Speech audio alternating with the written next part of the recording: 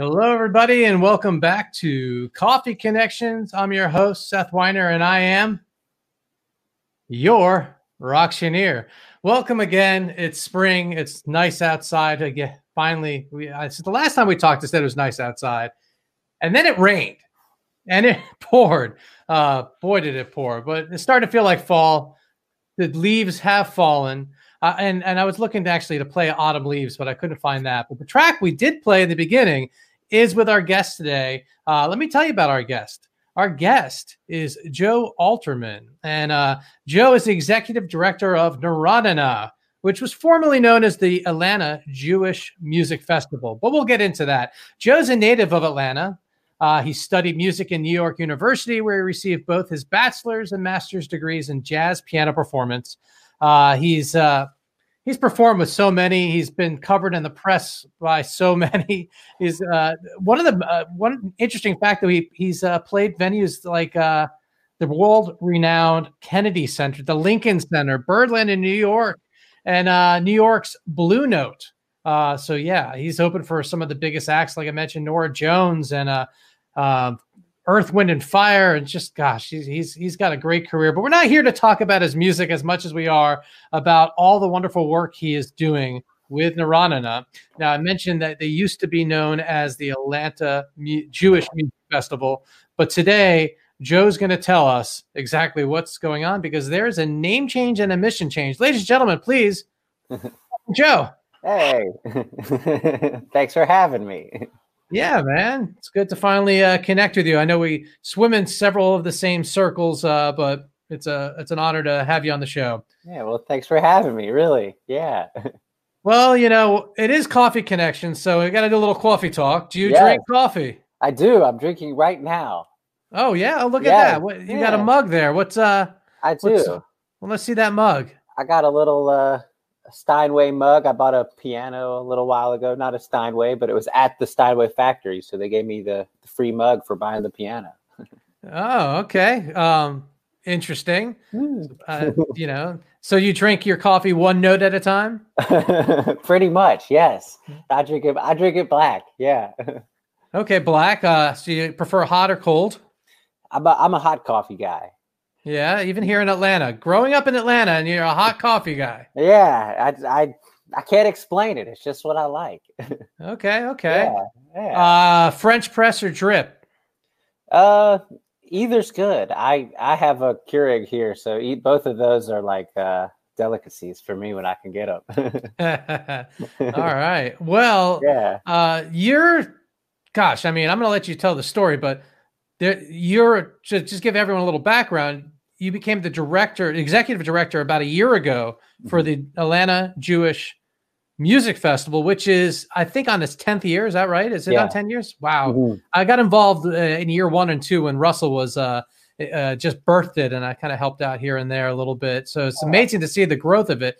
But why don't you tell everyone about who you are, what Narodina is, etc. I'll go ahead and hand it over to you. Yeah, I'll give the spiel. So basically, I grew up here in Atlanta, and as I was growing up, all I wanted to do was move to New York and play piano, and luckily that happened. But I guess after being in New York for about 8 or 9 years, where I was living out the dream, which was to play somewhere every night, I realized that after doing that for about 6 years, I was only enjoying 2 out of 6 nights a week.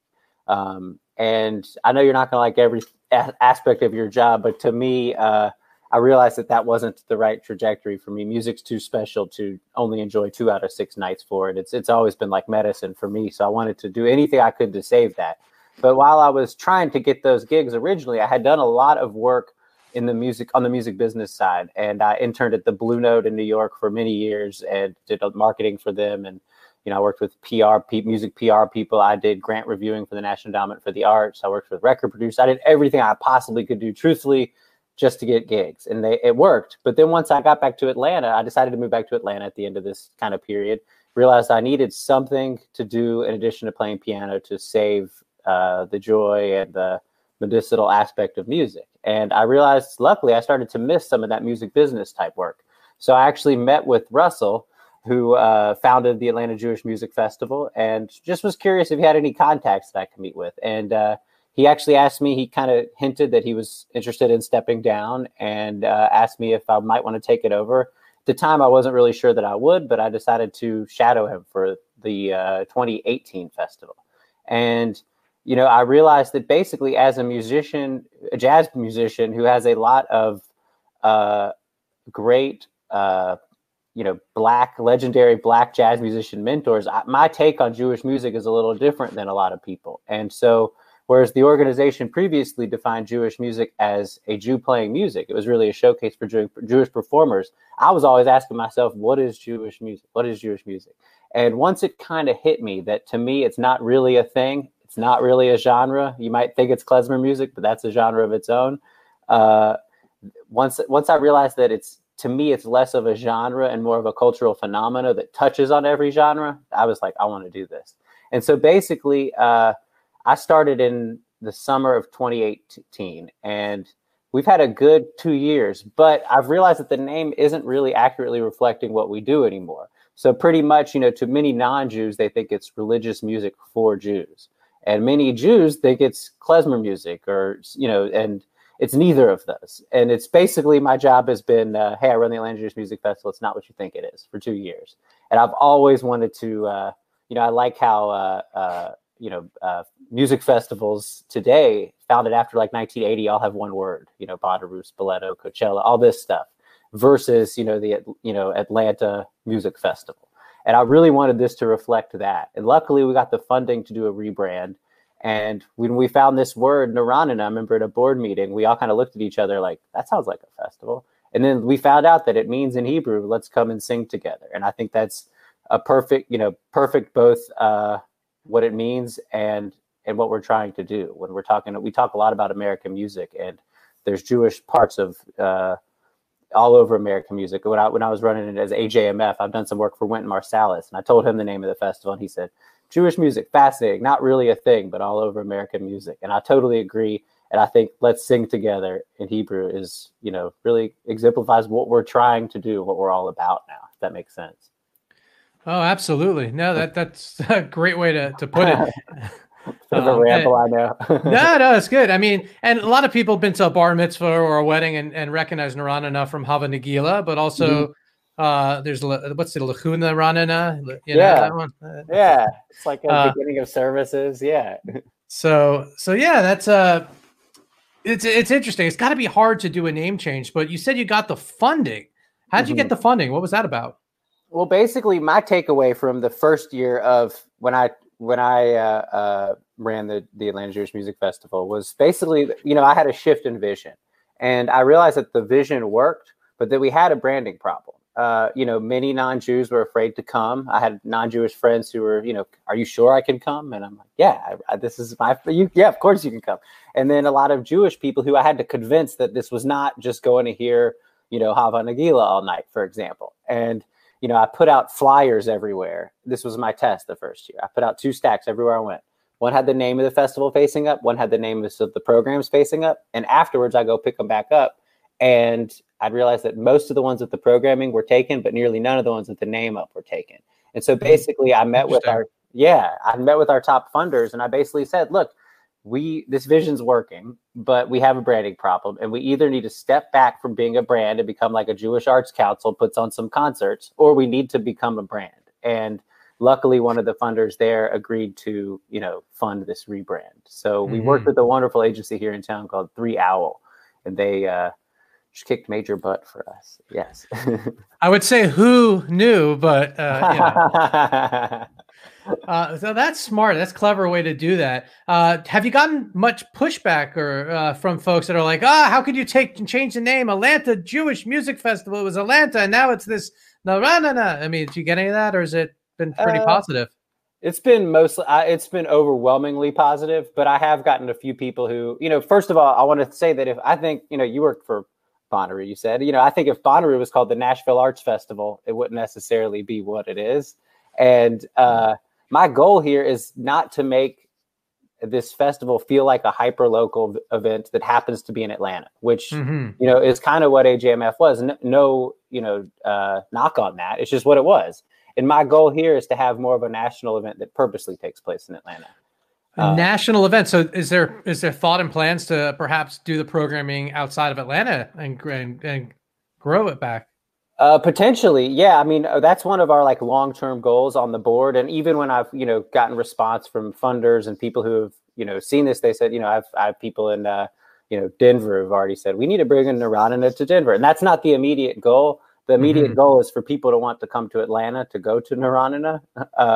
But, in terms of the feedback I've gotten, I have had a couple people that were a little annoyed that we took the word Jewish out of it. But truthfully, to me, it's not that Jewish is the limiting word. The limiting words were Atlanta, music, and festival. We're growing, we want to do stuff outside of just one weekend a year. And we want to do, stuff beyond just music. I realize in Atlanta, we have the book festival, the film festival, and the music festival. And the barbecue fest. And the barbecue fest. But I don't think those are the things that should differentiate them. I think what we really have is live performance. And I really want to lean into things like Jewish comedy and, Wait, hold on. Jewish comedy? Yeah. Come on. Yeah. I mean, there's Jews and comedian in comedy. Who would have thought? I know. So you to tell me that Jews are managers of bands. that too. So to give everyone a picture of what the festival was in the past, it was like you said, a weekend. It started off with like one show, Variety Playhouse, 3 acts or whatnot. And then it grew and it grew and it grew to multiple things that were heavy Jewish, like a Havdalah ceremony or a Shabbat, kind of. I think it was like a Steve's or something like that, a Shabbat concert vibe where it's Shabbat service but music and then it would be Jewish performers at like the city, like concerts, like people would just go to see this musician. And it was part of the festival. So I get that part. And I imagine our listeners are getting it as well. But where does the change go? So now, is it still going to be a weekend, or are you saying year-long events, or can you describe more about where the direction's going? Yeah. So basically our plan for this year, 2020, was to actually break it up into 2 weekends, to do 1 weekend in March and 1 weekend in August. We would really like to shift, to give all the Jewish festivals in Atlanta more their own time of year. But what we were planning on doing this year is calling it our spring showcase and our fall showcase. Okay. So I think basically, an ideal year for me would not be to say, hey, come out to this weekend of programming. It'd be more like, hey, in January, here's our entire season for the rest of the year. And it could be, my ideal year would be, 2 weekends of programming, but some event like every 6 to 8 weeks. So that's really, where I kind of want this to go. And, I don't know when we're going to be able to return to live performance, but. Well, there is streaming capabilities, which, by the way, you just did last week, folks. If you haven't checked this out, I'll drop a link here in a second. I definitely will drop a link in the notes here on YouTube. But you were just doing, you and 2 other musicians performed with part of the Lincoln Center. Talk about that. Yeah. Well, so we were really lucky, especially timing wise. We were selected, thanks to South Arts here in Atlanta, to be a part of the Kennedy Center's Arts Across America series. So basically they picked 10 performing arts organizations in each region, and we were chosen as one of them. And basically what we did is, this was kind of our Naranana debut concert. And so I played piano and I got 2 wonderful vocalists, Carla Harris and John Liebman.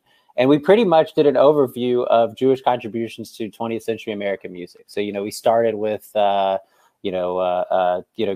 and Harold Arlen, and we ended with Dylan and Randy Newman. And basically, I really believe that when you talk about Jewish music, the Jewish part of the music is the story, not necessarily the music. There's so much you think it sounds Jewish, but it's really not. And I think the Jewish part is the story. And so basically, we play these iconic American songs, and I'd weave in different Jewish stories throughout. And it was a great launch. It was, I think, so far we've had over 8,000 listeners. Oh, wow. That's fantastic. Yeah. That's really, really great. I have not seen it, but now that I saw the link, I will see it. And John is awesome. He's got a great band. So that's a great example. So John's got the Electromagnetics, right? It's isn't that the band? Electromatics. Okay, so I was close. You're very close. Very close. It's a very so a band like that. He's Jewish. Would that be considered a band because he's Jewish, a part of the music, Jewish music, or what would make I would like, so define that part to me. Is it because he's Jewish or? Well, to me, when I originally took on this job, I met with 200 people and asked them what's Jewish music. And I got 200 different answers. I'm not kidding you. And it was everything from it's a Jew playing music to anything in Hebrew to anything based on the Old Testament to anything from Israel. And I could find exceptions to every one of those. I'd find a band that sings Johnny Cash in Hebrew, or a Taylor Swift cover band from Israel, or, gospel music is mostly based on the Old Testament. And, so basically it's everything and nothing. But for Liebman, I think a great example is, we played Louisiana 1927 by Randy Newman. And Randy Newman is Jewish, or at least born Jewish. And John Liebman is also Jewish, or at least born Jewish. But to me, the Jewish part of that song is that a lot of, one of the central tenets of Judaism is tikkun olam, which means repair the world. And when you look at Jewish composed songs throughout American history, going back to Yiddish theater, a lot of these songs have a social justice component. So you take a song like the first one that I can think of is Brother, Can You Spare a Dime, which was written during the Depression. And it was, Can You Spare a Dime? And it was like a precursor to songs like What's Going On. So, and there's a lot of songs like this throughout Jewish history. Or the later version, I Need $1. Or that, yes. But Randy Newman's Louisiana 1927 is basically his take on the Mississippi flood in 1927, where Louisiana got hit pretty hard. And what the city did is they diverted the levees to miss the rich areas in town, and they hit the poor areas of town. So this was his kind of angry social justice take on that flood. So to me, that's the Jewish part. But then we played a John Liebman original, and I said, this falls more into the Jew playing music category. So I think as long as you can say what's Jewish about it, it's Jewish music. All right. And then you've got an event coming up. I'll pop this up here. Talk a little bit about this here. Oh, yeah. So basically, this is a fascinating. So Ben Sidran is, I don't know how familiar you are or your listeners are with Ben Sidran, but he's really kind of my hero in this world. He in music. I mean, he's a piano player and a producer and a writer. And he wrote a book called There Was a Fire, Jews, Music, and the American Dream, which kind of has been my guide throughout all these years. And Ben's been a wonderful friend and mentor since I started the job. We brought him to Atlanta a few times. But really, what we're doing over the next 13 weeks, we started last week, is I asked Ben to pick, a bunch of songs from American history that he thought told great Jewish stories. So basically, we started last week with Take Me Out to the Ball Game. And basically, that was written by a Jewish guy named Albert von Tilzer, who was working for Irving Berlin. And the cool thing about that is he had never been to a baseball game in his life, and he read an article about baseball in a Yiddish newspaper in New York, and he liked the article so much that he wrote a song. It's Take Me Out to the Ball Game. And when you look at the lyrics, you kind of realize it's not really about baseball. It's I don't care if I never get back, things like that. It's really an immigrant story an American immigrant story wanting to be a part of of America. And a lot of these Jewish composed songs from that era have this kind of, called like Longing to Belong, even White Christmas, or Take Me Out to the Ball Game, for example. And so anyway, we started with that, and this week we'll talk about Louis Armstrong and his relationship with Judaism, which is pretty fascinating. And we'll end up with Bob Dylan and Billy Joel and the Brill Building. And so each week we're going to release a song, and it's about 10-minute conversation. He'll play the tune at the end. It's pretty cool. Oh, that's awesome. And that's available on your website right here. Is that right? It'll actually be, nice. It'll be on YouTube, but we'll link to it from our website and stuff. And if you're on YouTube, definitely check out Naranana. You can subscribe to them, just like you're subscribing to Coffee Connections. Nice. Yes. So that's great. You've are you planning anything for the spring, or are you still kind of pandemic mindset and waiting? We're really, right now, I'd say we're really focused on a lot of this digital content that we're going to put out over the next few months. But we have, we canceled 2 weekends of programming this year. And our priority is to reschedule those weekends or those shows that we had to cancel as soon as we can. So we've got, dates held, but we really don't know what's coming. So we haven't signed the contract. It's pretty much everyone hold these dates. We'll check back in a month. Right. The 3 week. We'll talk in 3 weeks. We'll see where things are at. It's been a lot of. And by the way, we'll see where things are at 3 weeks from today, because that is the day to vote. So, oh my gosh, yes. 3 weeks until we can get back to, well, never mind. We're not getting back, but until we move forward, whatever that is, like, let's just, let's move forward. Okay. Shifting gears, moving forward. You are a nonprofit. You mentioned that you got funding from board members and community members. Where's your primary funding come? Grants, or is it direct donations?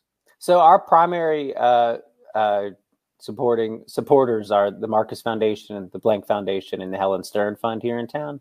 But we do, we do have a pretty robust donor base, but I'd say at least right now, 60% of our funding comes from grants and foundations. Yeah.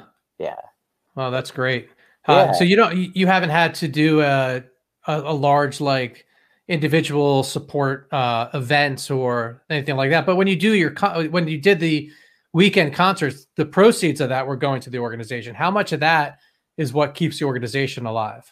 So we do not make, right now, first of all, we do a month. I'm basically fundraising all year round with individuals. But yeah, ticket sales do not account for much. We if we can break even on a concert, we're doing okay. But we don't rely on, it'd be great to grow that. But we don't rely on ticket sales to run. So you're like a band. You don't rely on the ticket sales. You rely on merch. Pretty much, yeah. I'd say a lot of the nonprofits here in town that put on, ticketed events don't rely on the ticket sales to run. We'd like to make, we're working on it. No, but it's an interesting thing. And as a fundraiser, as a benefit auctioneer, I do a lot of galas, and you'll find that some will rely on that ticket price to break even so that whatever fundraising they do that night can actually be fundraising. Mm-hmm. But the ticket price doesn't give them anything. But most of organizations are relying on an underwriter to come in to be able to pay for the event. So those, which is essentially a party, right? Like, let's bring our people together. Let's celebrate the mission. Let's create new donor relationships. And while we have all that going on, which is paid for by the Marcus Foundation, thank you, or whoever, right? That you also have an opportunity for fundraising there, and again, building those donor relations. So it's not, you're right, it's not always the ticket price, and a lot of it is the programming. And how do you guys? I do want to talk just briefly about the programming. Like, how do you go about picking your artists? So, do you have a list that you're going after? Is there a concept like this year? Let's really dive into, get this message out so that people are exposed to it here, and here, and that's the message. Kind of what's where's that all flow? Yeah, well, honestly, I kind of come up with concepts, and I think about what I would like to hear too. But I'm constantly thinking about this stuff. But really, we've always done a collaboration with ATL Collective. And to me, it used to really just feature the music of a Jewish performer. To me, I've decided all of our collaborations with ATL Collective will actually focus on the music and the story of a Jewish-owned record label, which can get complicated. Our first year, we purposely picked Chess Records because that's a very complicated story about the prolific, important, and complicated Jewish-Black relationship. But my first year, I was determined to do the music of Leonard Bernstein. And I really wanted, when I was thinking of who can play this, I was not thinking which Jewish performer can play the music of Leonard Bernstein. I was thinking Leonard Bernstein was a great Jewish contributor to music. Who can best play his music? And then, so I got piano player Bill Charlap, who's, just fantastic, Tony Bennett, Barbra Streisand, with everybody. And so pretty much I come up with concepts in my head or have specific bands in mind. People send me a lot of stuff. I listen to everything. But it's really, I'm thinking a lot about what could we bring to Atlanta that's really special, that has a good Jewish story, and that would be great. And it would also be different from just going to see, a Jewish performer when they happen to be in town. Yeah. Well, I can't wait till you bring David Grisman through town, and we're working on it. Really. And who's he play with? The Jewish musician. Statman, Andy Statman. Yes, yeah. Andy Statman. Gosh, oh God, love that stuff. That stuff. Yeah. I saw Grisman like a year or two ago, and at the end of the first song, he said, "Can y'all hear me?" and someone yelled out, "Play louder," and he said, "It's called listening." Right? Yeah. I mean, it's kind of interesting now that we're in this new world where. So I went to the drive-in to see Humphreys McGee on Friday, and that was my first live music. I mean, I'm a huge live music person. Mm-hmm. I'm like, 3-4 shows a week kind of guy. And so that was the first concert since March or even maybe February. At any rate, it was interesting because you're so spread out. It was really done safely. And I'll talk about that on my other podcast another time. But where I'm getting is musicians actually are now getting people to listen because they're spread out. There's a lot less talking, a lot less socializing because you're not walking around seeing your friends. And then in the virtual realm, which is even funnier, is that now musicians don't have the crowd in front of them where they can see them. So the talking over music is gone. That's very interesting. Yes. I mean, so is the energy. You're a performer. I mean, what's it like for you to perform like the other day where you're performing on camera? You've got a couple people in the live audience, your videographer. Oh, by the way, a great team. I saw you working with Ali and the production and the production team. What were they called again? Alana? Goodfoot. Well, yeah, her, and then the video camera production team. Live Event Solutions. That's it. Yeah, they do a really great job. Oh, they were awesome. But no, you're right. What's it like for you though to perform and not have that energy like with the crowd? Because when you perform, I know it's like 10,000 people in front of you, right? Well, you're rounding up just a bit. No, but it's interesting. I guess when I'm playing with a band on a camera, it's definitely odd because we don't feel the energy from the audience, which is a little strange. But to me, the trickiest part is, and the most relieving part when I have a band, is we can say, this song, we're going to do this many choruses. So we know when it's going to end. But I've done a couple live stream concerts where it's just solo piano and I'm by myself. There's no one and to me, the great thing about music is that I can get very carried away. So I'll play a solo song and have no idea, I don't set how long it's going to be ahead of time. So I would do these live streams and think, geez, did I just play a song for 10 minutes or 2 minutes? I don't really know. So you're basically just covering Keith Jarrett. Pretty much. Without the moaning. Yes. Without the moaning. But you probably do the instead of the moaning. Right? Does that make sense? Yeah. You should do that. Would be really funny. Do like a Keith Jarrett, but instead of, oh yeah, that'd be great. I love Keith Jarrett though. Yeah, one of my favorites for sure. So okay, like now that you're able to bring all these musicians through, is there a musician that, and you being a musician, is there someone that like, wow, if I bring this person through, that maybe I get to play with them, or someone that you're really excited to be able to connect with on that level? Yeah, well, I mean, bringing Bill Charlap was a big deal for me. I'm not sure if you're familiar with his music, but he's one of my favorites. And, it was cool because, at the sound check, he's saying, hey, Joe, play with my trio for a minute. I want to hear the room. So I'm playing with his band, which I love. But, to me, I don't know. I'm really excited. We are trying to work on Grisman. And, it's to me, I mean, I love connecting with these people on a personal level, but to me, this job isn't really that. I just want to bring good stuff to town, and Grisman's something I'm very excited about. Got my fingers crossed we can make that happen. Yeah, man, I could totally see because you could do with Grisman, you could do a regular concert, which all the heads will show up, and you get a mix of such a mixed audience. But then you could also do a bagel brunch with him too, where at the City Winery and people get a chance to talk his story a little bit, it's a lot of mixed programming you could do. It's great. Oh, totally. We're leaving it open. Yeah. Well, it's been a real pleasure talking to you. I'm sure we could, keep talking about music for hours, but I like to, before I end, is there anything else you want to share about an upcoming event or getting involved with Naranana or anything else? Not really. I mean, I hope y'all would just follow us on social media and see what we're up to. We got at least 2 events a week for the next while, and it's just at Naranana. And those events are free, correct? They are, yeah. I mean, it's really just like a release of a video, and we're doing like a live stream series every Wednesday night, and just little things. But no, I appreciate you wanting to talk to me about this and talking about this and all this. Yeah. Oh, great. I close every episode with my guests getting to pick one of my future guests, a nonprofit in Atlanta. Is there a nonprofit that you think would be a good fit for Coffee Connections? Yes, I think y'all should talk to somebody at South Arts, the organization that's kind of helped us made that connection with the Kennedy Center. And my friend over there, Leland McKeithen, is awesome. I would recommend her, but there's others too. Yeah, well, I would appreciate that. Little post connection over email would be most appreciated there. But thank you again for your time. Oh, by the way, on the intro, if you didn't recognize that performer, that was you. Sounded familiar. No, thanks for playing it.